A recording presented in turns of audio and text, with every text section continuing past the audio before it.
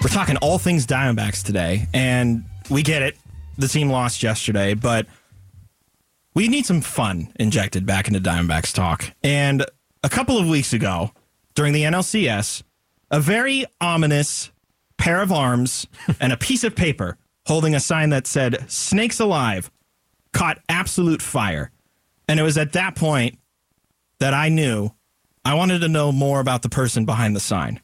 And good news, we found him. We got him. His name is Jeff Guzzardo, and I have him listed as the Snakes Alive Revolutionary. Is that a good title for you, Jeff? Marketing genius. Whatever you want to call me, I'm happy. So happy to have you in studio, too. Oh, geez, thanks for having me. This is really a nice deal. This thing has turned out to be quite a phenomenon. But, it's all about the Diamondbacks and the fans and the players and the organization. That creating this sign was just something I thought up of in the morning before I went to the game.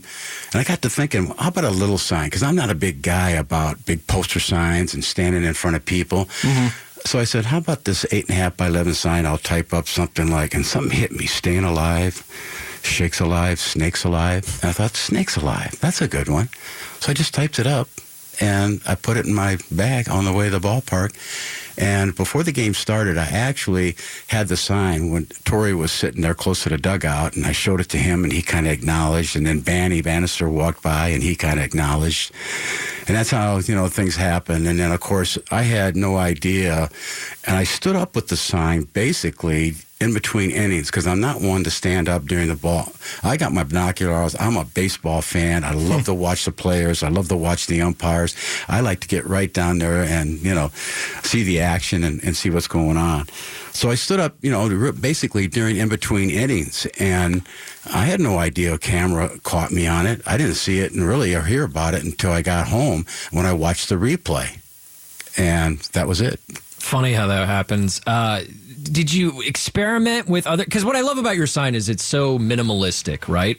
It's not bombastic. It's not these big signs that block the people sitting behind you and all that stuff. What made it so great was it was so simple, and it's the most basic font. I think it's like Helvetica or something. Yeah. One of the better basic fonts.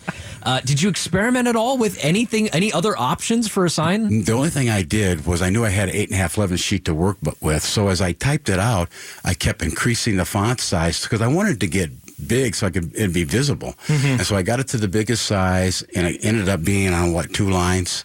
And that's how I just played with it. It just happened that font was in my, computer at that time. I want to ask you about the growth and the resulting of you holding up Snakes Alive. And immediately the next day, there's a sign that says Snakes Alive in every seat in Chase Field.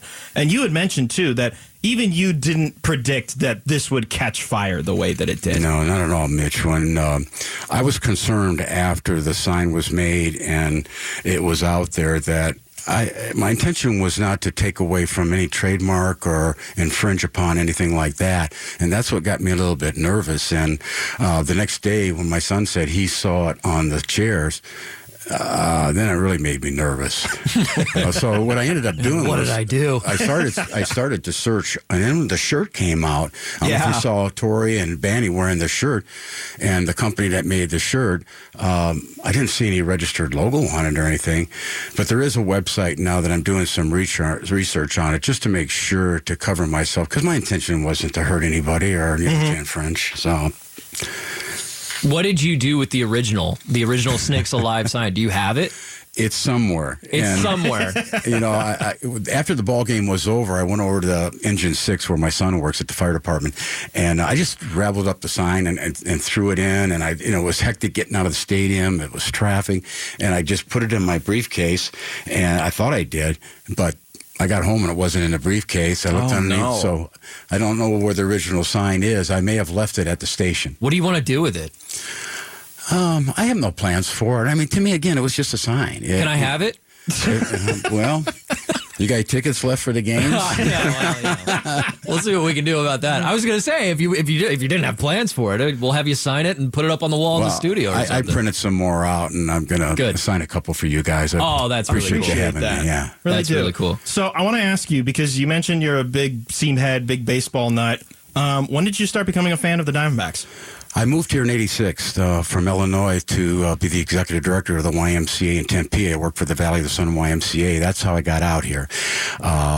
When I came out here, I think it was, 97. It was for the year they started construction on the stadium, 96, 97. And our corporate office is right downtown on Central Avenue.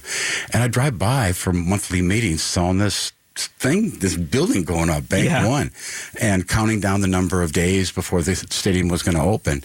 And that's kind of got, I got hooked on it. Coming from the Midwest and being a big Chicago fan, White Sox fan, and then having moved out here, I still followed the Cubs, but this was my thing, is to be a hometown guy and support the hometown team.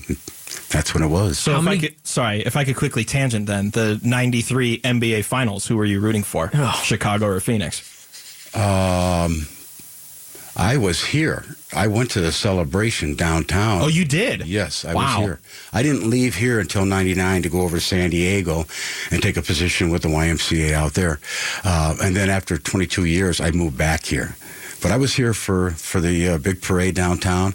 And matter of fact, I was down there and happened to run into one of my friends that played for the California Angels, and we kind of made acquaintances again. That's awesome. How many games do you go to then? If you were at the NLCS, that's no easy ticket to come by. You're clearly within, visual distance of the management in the dugout. So how many games are you going to these days? I went to two of them. I went to the 19th playoff game, and prior to that, I took my family. My son-in-law and daughter came over, and grandson from San Diego.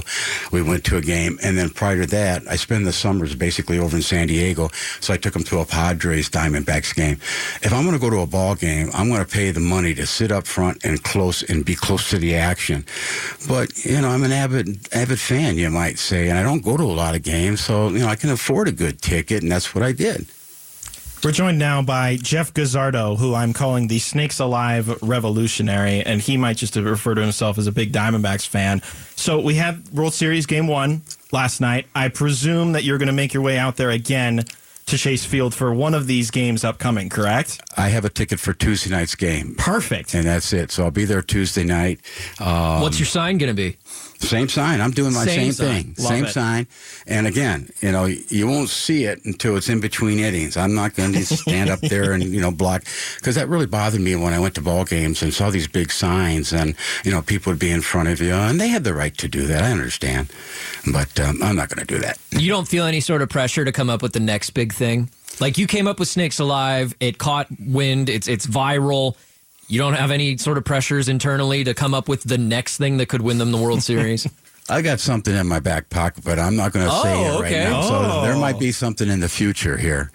Working with the Diamondbacks marketing team secretly under the table or something? No. Come on, Jeff. This is my thing. This is just you and us talking here, man. Come on. We're just teasing, of course. So you mentioned you used to work for YMCA. Mm-hmm. What was it that brought you to that sort of career? I grew up in the boys club at the time in the 50s, and I was... I had a father figure that was a musician on the road a lot, so the local boys club was my place to hang out. So there was, the coaches, and played my sports there, but we also heard down the street there was a YMCA, and girls could go to the Y. But back in the 50s, we didn't wear swimsuits. So we thought, you think they're all swimming together down there? They weren't. But what was neat? They were roller skating in a gym all afternoon, the girls and the boys. So that's how I got my introduction to the Y. And then when I got into a junior college and looked at a career, and I stuck with the Y, they had some opportunities for me to be a camp counselor, and one thing led to another, and I had a 40-year career.